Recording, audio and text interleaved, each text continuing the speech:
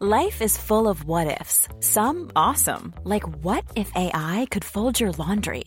And some, well, less awesome, like what if you have unexpected medical costs? United Healthcare can help get you covered with Health Protector Guard fixed indemnity insurance plans. They supplement your primary plan to help you manage out-of-pocket costs. No deductibles, no enrollment periods, and especially no more what-ifs. Visit uh1.com to find the Health Protector Guard plan for you. I'm Sandra, and I'm just the professional your small business was looking for. But you didn't hire me because you didn't use LinkedIn Jobs. LinkedIn has professionals you can't find anywhere else, including those who aren't actively looking for a new job, but might be open to the perfect role, like me. In a given month, over 70% of LinkedIn users don't visit other leading job sites. So if you're not looking on LinkedIn, you'll miss out on great candidates like Sandra. Start hiring professionals like a professional. Post your free job on linkedin.com/people today. Hey there, it's Michelle Norris. I'm host of a podcast called Your Mama's Kitchen. When I travel, I'm usually looking for a way to find a taste of home when I'm not at home. And one of the things I love to do when I am at home is entertain. And Airbnb allows me to do that. When I was in California recently, I rented a house that had a great kitchen. And when we were sitting around the table, we were all thinking, we're in someone else's house. Someone could be in all of our homes as well.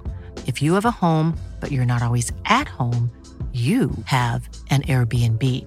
Your home might be worth more than you think. Find out how much at airbnb.com/host.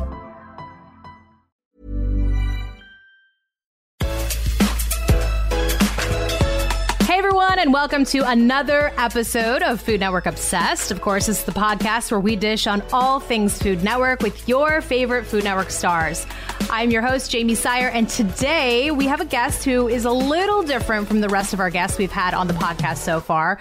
You're not necessarily watching her every week on Food Network, but you are reading her work. I am talking about Maile Carpenter. She is the editor-in-chief of Food Network magazine and the Pioneer Woman magazine. I am so excited to talk to Maile because, you know, growing up and especially in high school, I took an interest in journalism very seriously. I was the photo editor of both my school yearbook and newspaper my senior year. And there was a time where I kind of thought I might go in the path that Maile has been on her entire career. I obviously chose to go the TV route, but still very passionate about journalism and love hearing from other women in this business who have really made a name for themselves and really kind of blazed their own trail. So I'm so excited for you guys to listen to this interview. But before we get to Maile, I do have some important Food Network obsessed news. We are going to be taking a very brief break from releasing new episodes, but do not worry. I promise we will be back in another week or two with more guests and more fun conversations. So make sure you're following us wherever you listen to podcasts so you do not miss our next new episode. We will miss you guys, but do not worry. We will be back very, very soon. All right, so let's get to Maile. She is the founding editor-in-chief of both Food Network magazine and the Pioneer Woman magazine. During her time with the brand, she has launched Food Network magazine to the top of Adweek's hot list and has been featured in the New York Times, the Washington Post, New York Magazine, and more. She has both a journalism and a culinary degree and is a two-time James Beard Award nominee. I cannot wait to welcome her to the pod. So without further ado, here's Maile Carpenter.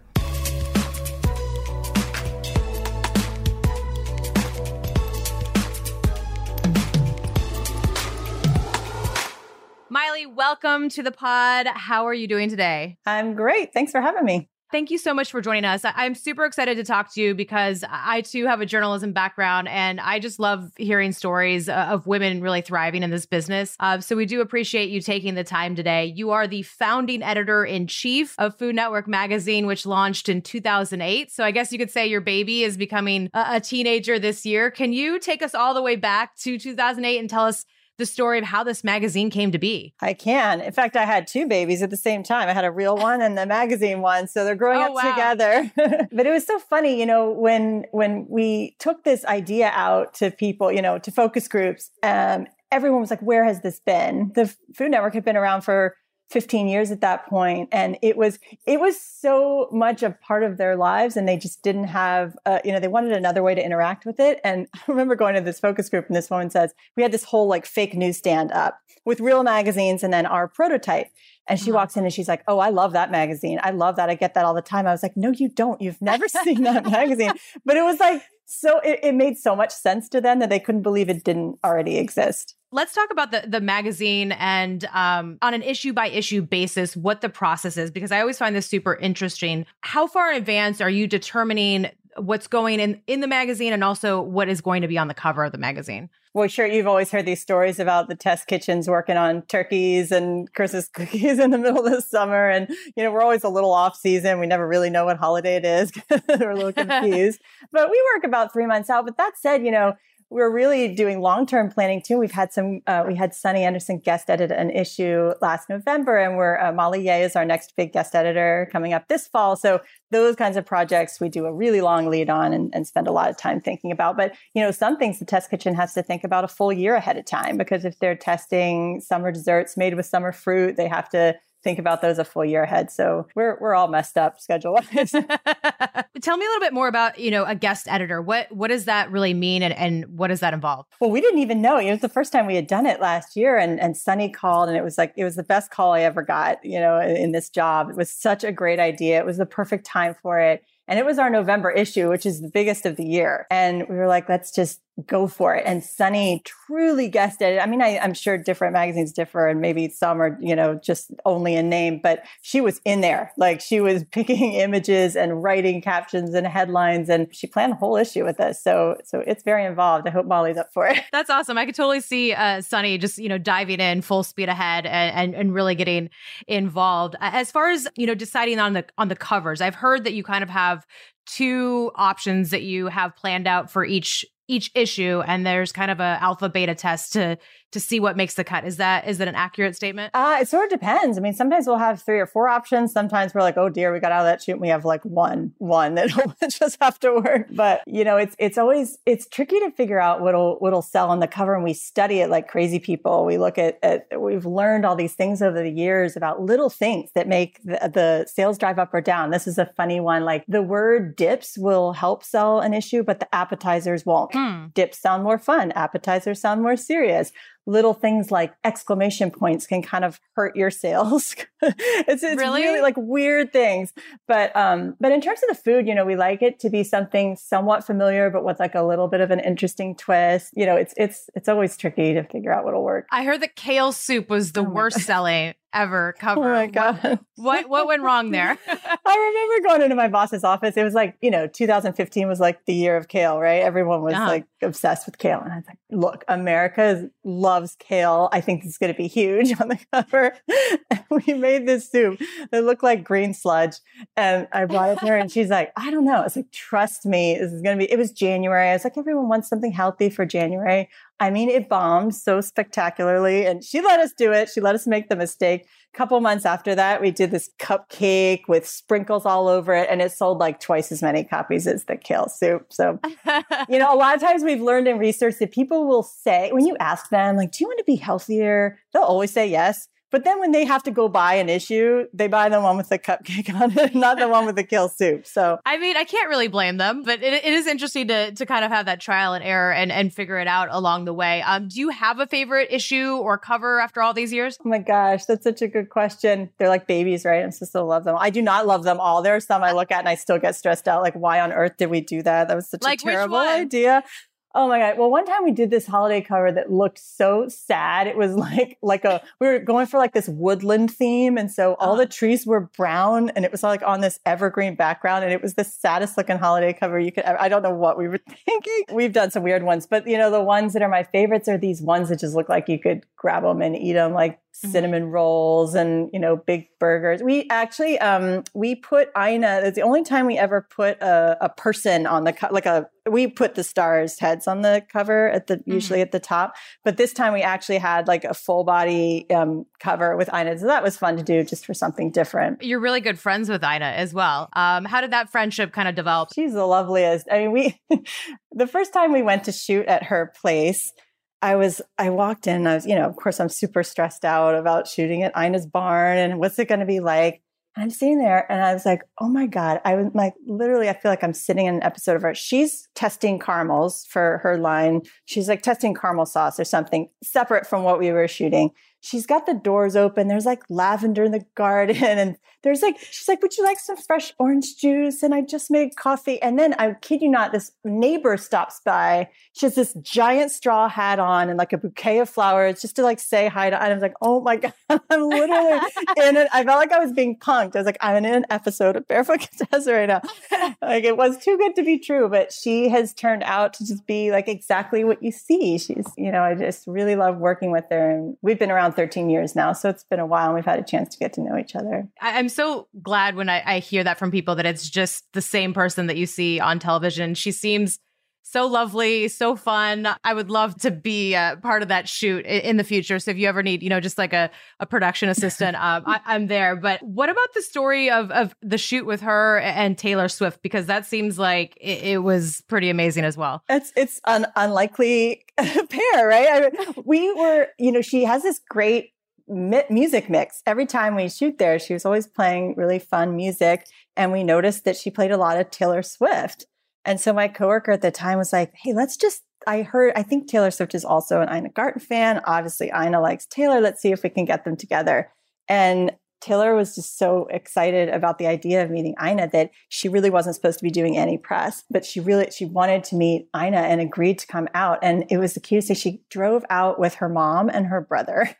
And so it was like a little family meeting in Ina's barn, and it was just like no fanfare. It was really a fun day. That sounds like a dream. What was it like kind of seeing the interaction between the two? Because it sounds like Ina was obviously a fan of Taylor and vice versa, and they're huge stars, themselves as well. It was sheer admiration on both sides. So it was so nice to see because Ina really admires Taylor Swift for not just her music, but just the way, she's just such a great person and her messaging is great. And so they talked a lot about, their mutual experience and with stardom and, fans, and they have more in common than you think. And it was very fun to sort of step back, that it was sweet. They were all just kind of fans of each other. Obviously you get to work, with all sorts of different people, different stars. I heard that Bobby Flay styled his own burger for his burger cover. How did that process kind of like unfold? We were shooting, it was only our third cover, and we were having Bobby stop by to shoot him for the inside of the issue. And it was just meant to be a portrait. So we had like a bunch of shirts for him, and he comes in and we're in the middle of styling the cover burger, which is his burger. And our stylist had everything out, and she had, we had a whole team of people, prop stylist, food stylist, ready to go. And Bobby's like, we were having a hard time, honestly. Like we couldn't get the cheese to look right. It was like not melting quite. He's like, let me back there. Our poor food stylist, she steps back and she's like, oh my God.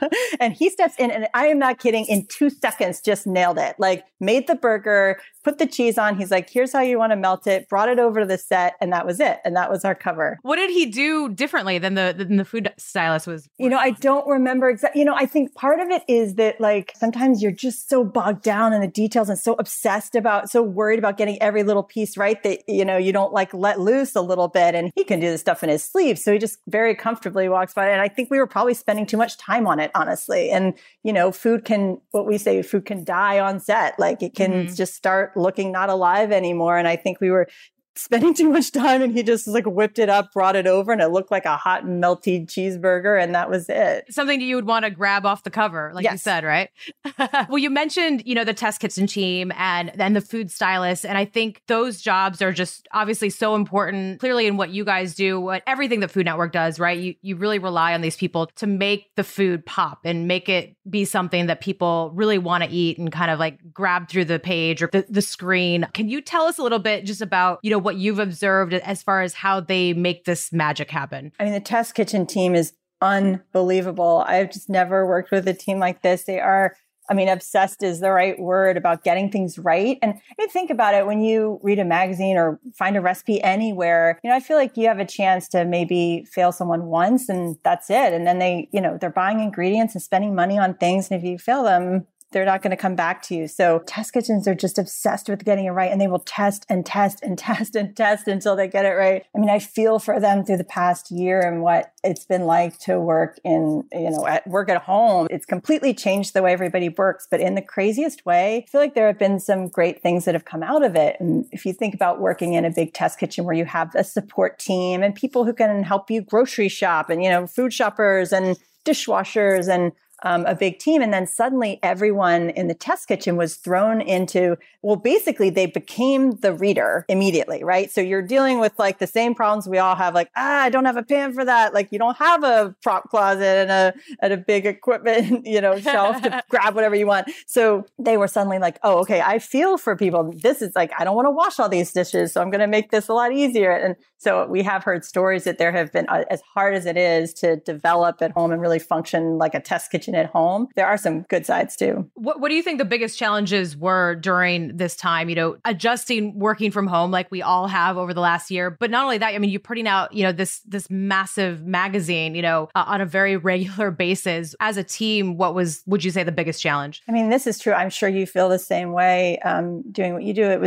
I think the hardest part was predicting how America would feel a few months from now, because things are changing every minute. And I mean, God, writing an ed letter for those issues was just torture, because like, I don't know, like how much worse is it going to be? Are people going to be happy? Are they going to be sad? I mean, we would rewrite cover lines over and over again because we had, and I feel terrible about this to this day, but we put out an issue before anything like before the shutdown, and it said something like, it was like a sheet cake will solve all your problems or something like that. And I was like, no, it will not solve all your problems. It's not at all. So it was like a little tonally off when it finally hit. Thank goodness nothing was worse than that. But that was the hardest part for me personally and in my job, was to kind of try to constantly guess how we were going to feel. I would imagine that's tough, like no matter what times that we're going through, but especially during, the pandemic.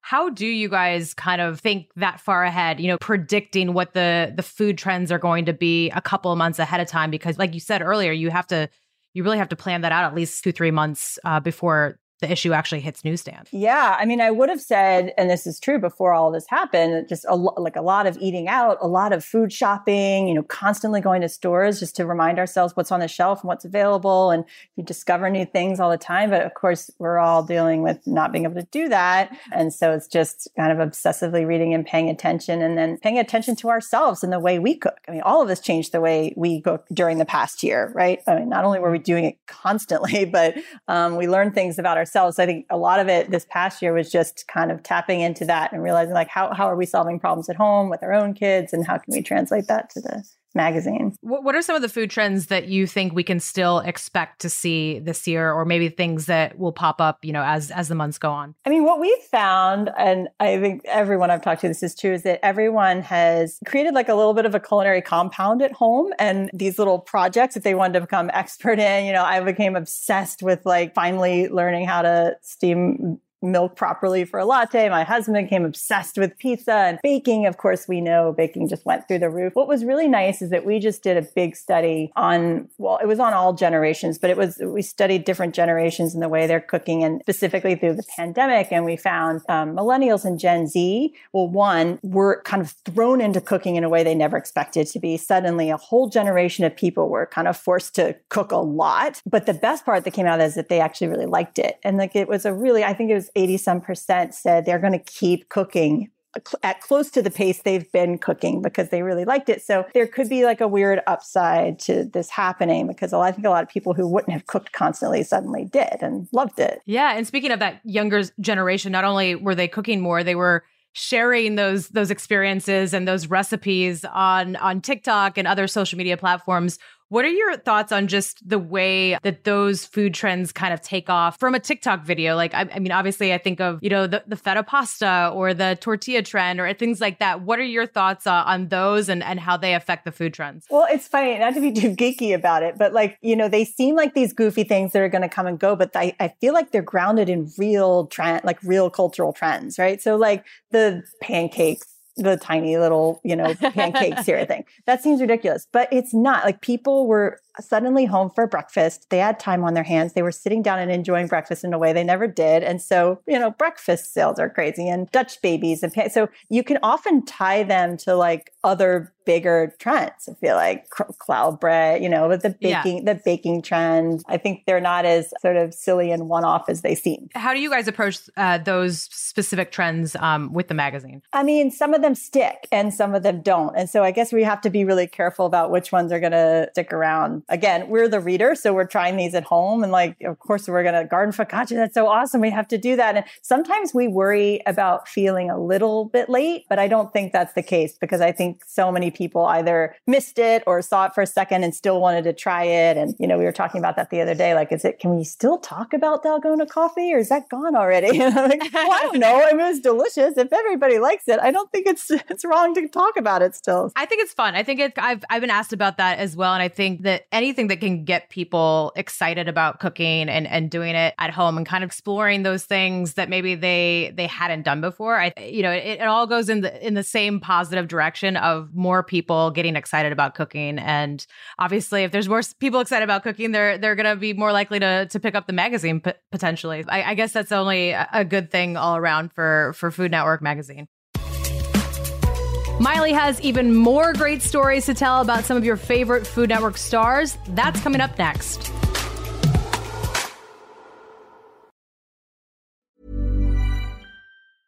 Hey, I'm Ryan Reynolds. Recently, I asked Mint Mobile's legal team if big wireless companies are allowed to raise prices due to inflation. They said yes. And then when I asked if raising prices technically violates those onerous 2-year contracts, they said, "What the f*** are you talking about, you insane Hollywood ass?" So to recap, we're cutting the price of Mint Unlimited from $30 a month to just $15 a month. Give it a try at mintmobile.com/switch. $45 up front for 3 months plus taxes and fees. Promo rate for new customers for limited time. Unlimited more than 40 gigabytes per month. Slows full terms at mintmobile.com. I'm Sandra, and I'm just the professional your small business was looking for. But you didn't hire me because you didn't use LinkedIn Jobs. LinkedIn has professionals you can't find anywhere else, including those who aren't actively looking for a new job, but might be open to the perfect role, like me. In a given month, over 70% of LinkedIn users don't visit other leading job sites. So if you're not looking on LinkedIn, you'll miss out on great candidates like Sandra. Start hiring professionals like a professional. Post your free job on linkedin.com/people today. Hey there, it's Michelle Norris. I'm host of a podcast called Your Mama's Kitchen. When I travel, I'm usually looking for a way to find a taste of home when I'm not at home. And one of the things I love to do when I am at home is entertain. And Airbnb allows me to do that. When I was in California recently, I rented a house that had a great kitchen. And when we were sitting around the table, we were all thinking, we're in someone else's house. Someone could be in all of our homes as well. If you have a home, but you're not always at home, you have an Airbnb. Your home might be worth more than you think. Find out how much at airbnb.com/host.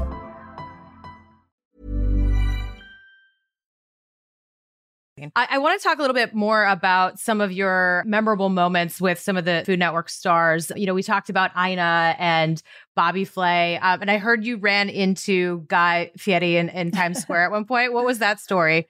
I mean, I cannot say you had a great podcast with Guy. I loved listening to him. It just reminded me of what a lovely person he is. And I've always loved Guy. And he is, off camera, such a really caring person. And so many times has helped me out on a shoot or just been great to work with. But he had just opened Guy's American Kitchen and Bar, I think it was called, in Times Square. And we were excited about it at the office. And we're like, hey, let's go down and get some chicken wings and some fun stuff. And we were laughing, wouldn't it be so funny if Guy was there? I think, of course, he's not cooking in his restaurant in Times Square right now. I'm sure he's at home in California, whatever. So we go and we walk downstairs and we're this giant sign that says Flavor Town. And we're having a good time. I look up and in the downstairs kitchen, I'm like, that looks just like Guy. I'm like, there's no way he's cooking. There's no way he's cooking. And sure enough, I walk over closer and it's like, hi. And I sort of waved to him. And this woman comes up to me and she's like, you can't go back there. And I was like, oh, I just want to say hi. We know him. We work with him. And she's like, no. He's doing a Make-A-Wish. And I was like, oh my gosh, of course he is. And again, no fanfare, no anything. And he came out afterwards and had a nice conversation with us about what he had just done and how he's like, I always include the siblings when I do this because I care as much about the siblings are going through something too. And anyway, it was just a reminder of what a great person he is. Here we are being silly and thinking, oh, what are the chances he's in his kitchen? And of course he was. Listening to him talk about, everything that he's done for the restaurant industry, especially over the last year, that does not surprise me one bit. So I love hearing these stories. Are there any other Food Network stars that you spend time with outside of work? Gosh, we've had so many. I feel like when I look back, I'm embarrassed of some of the shoots we've made them. We ask them to do crazy things. We're like, can you carve a pumpkin? Can you do this? Can you wear this crazy outfit? And they're always game and willing to work with us. Thank goodness. Well, speaking of which, you're also the editor-in-chief of Pioneer Woman magazine, which launched in 2017. How did that project come to be? Well, we were watching Ree and she was just exploding on the network. And there was a lot of talk about could she have a magazine too? Of course, and it's gone crazy. I mean, she's so popular. And, when you look at the common thread with people like Ina and Ree, it's just they're really authentic. The more you get to know them, you're like, yep, that's the real deal. We, fly out to Oklahoma to do these shoots and she's living that life. It's not, there's nothing about that is fake. She'd have to wrap up a shoot to go catch a football game and then get food for the boys. And it was, she's really doing it. That one was particularly interesting. It's the same production team shooting Ree's show as Ina's show. And they're so different, so this team who would come over from England and shoot in the Hamptons with Ina and then would come out and shoot, on this ranch in the middle of Oklahoma. So it was always fun to hear their stories. I actually followed Ree's blog before she became a Food Network star. So it's been really fun to kind of see that evolution because as you mentioned, she is so beloved and it's good to hear that she is also very authentic. What is it like working so closely with her just on a personal level? She's much as I was talking about Sunny doing the issue, she's very involved, and she has such a clear brand. This was true with Food Network too. I think sometimes it's, there's one thing to create a magazine from scratch, but when the brand exists and it's really a strong brand and it's almost harder because there are all these expectations. We had all these fans who knew exactly what they wanted in a magazine and we just kind of had to figure it out. So I hope we did right by them, but it's fun to work with her. It's so different, in Food Network, we'll often shoot food.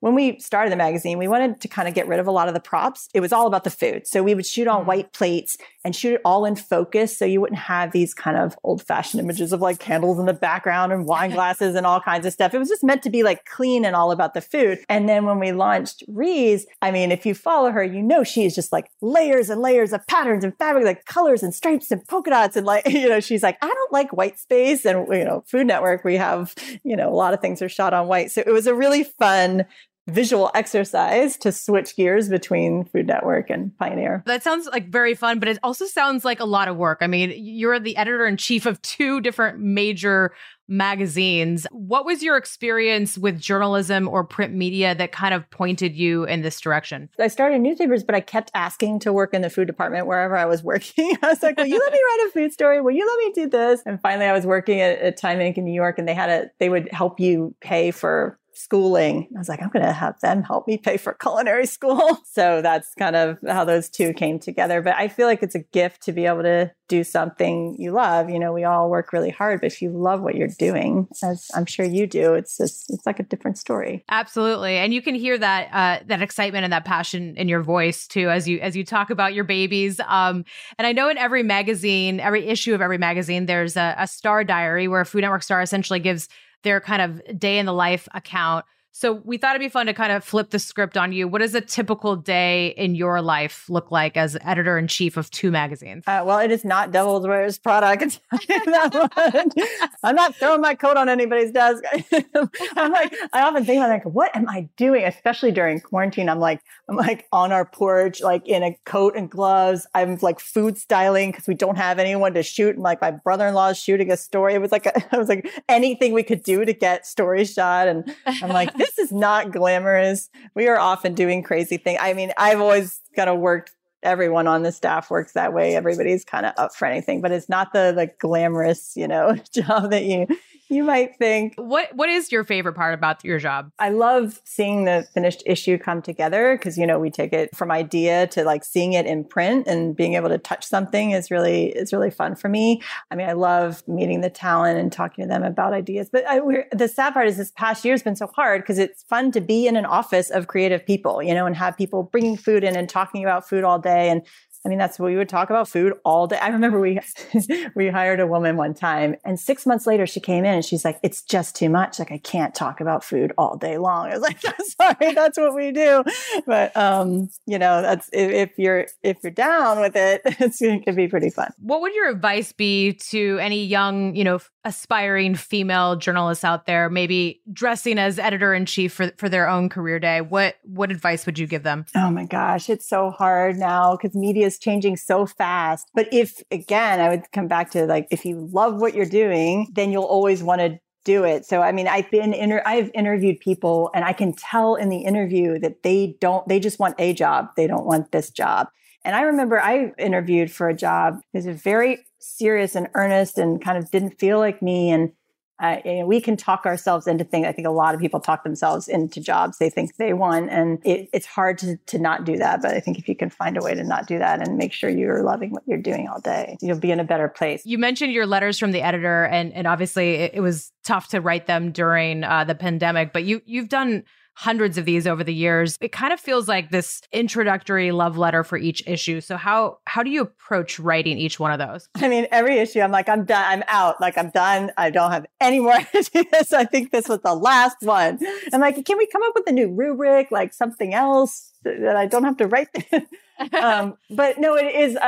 I think in the beginning, I thought this had to be like explain everything that's in the issue. And that just kind of started getting boring. I was like, forget it. I'm just going to tell one story that relates to something in the issue. And I think because I live the life that we're doing, it would be a different story if I were editing a magazine about something I didn't live every day, but it's kind of my life. And inevitably I have some ridiculous story that I can retell. And sometimes it's just a little behind the scenes because we have readers who've been with the magazine for a really long time. And sometimes it's fun just to talk about putting spaghetti and meatballs on the cover for a first time and why that was a big deal for us, because normally that seemed like such an ordinary dish to stick on the cover, but it's what we all need right now. We just need some comfort and to know everything's going to be okay.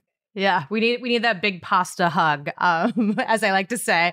Well, speaking of behind the scenes, let's go behind the scenes of your everyday life. Aside from, being this, powerful editor-in-chief of 2 magazines, looking at your Instagram, it seems like you're always baking with your daughters. And obviously your husband, Wiley, is a chef. I'd imagine that the girls are foodies as well, just in their blood. What's your favorite thing to bake or cook together?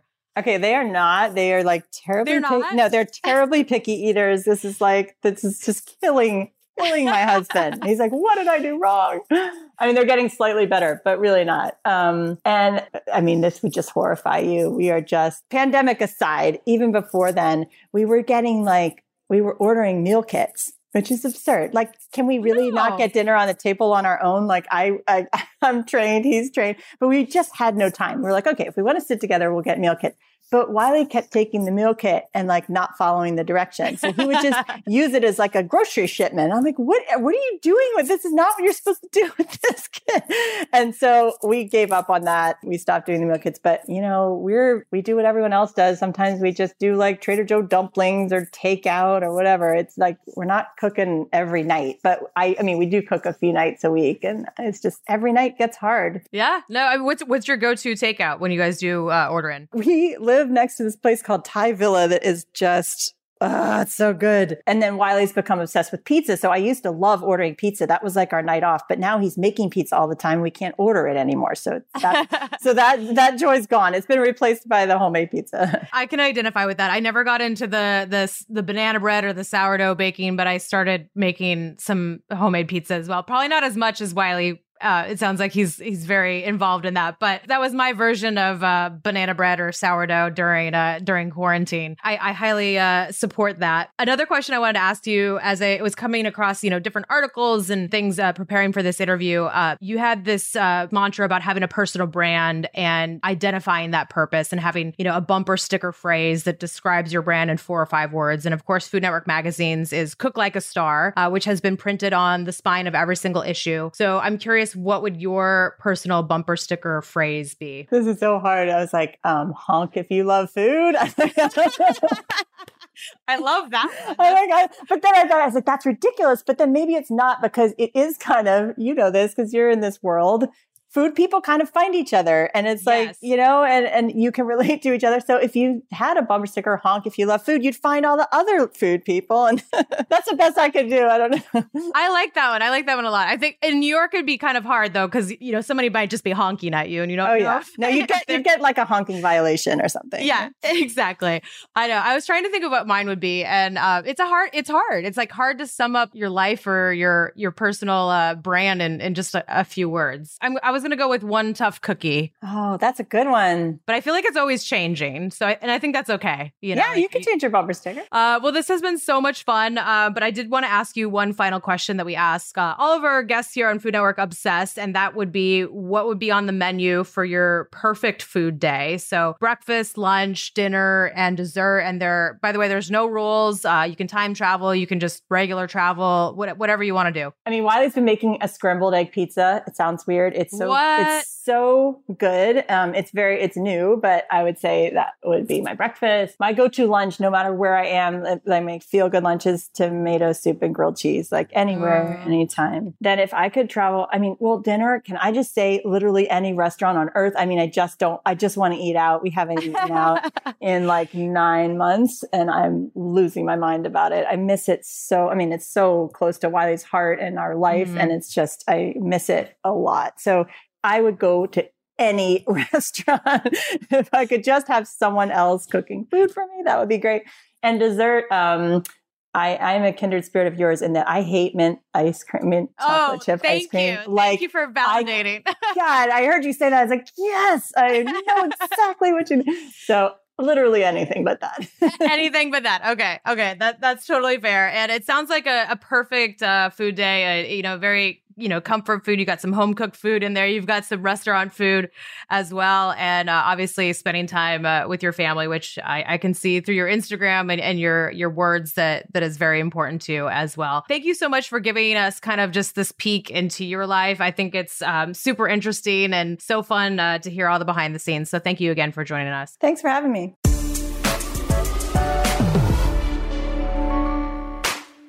I've always wondered what goes on behind the scenes at a major magazine, especially Food Network magazine. And I really enjoy going inside Maile's world today. And I hope you did too. And who knows, maybe you'll see me in a future issue of the magazine. So be on the lookout. And for more of Maile and Food Network magazine, be sure to pick up an issue today on newsstands everywhere. As always, thanks so much for listening. And don't forget, we are taking a brief break, but we will be back in a week or two. So make sure you are following us wherever you listen to podcasts so you do not miss a single thing. And of course, if you enjoyed today's episode, be sure to rate and review. We love when you do that. That's all for now. We will catch you foodies next time on Food Network Obsessed.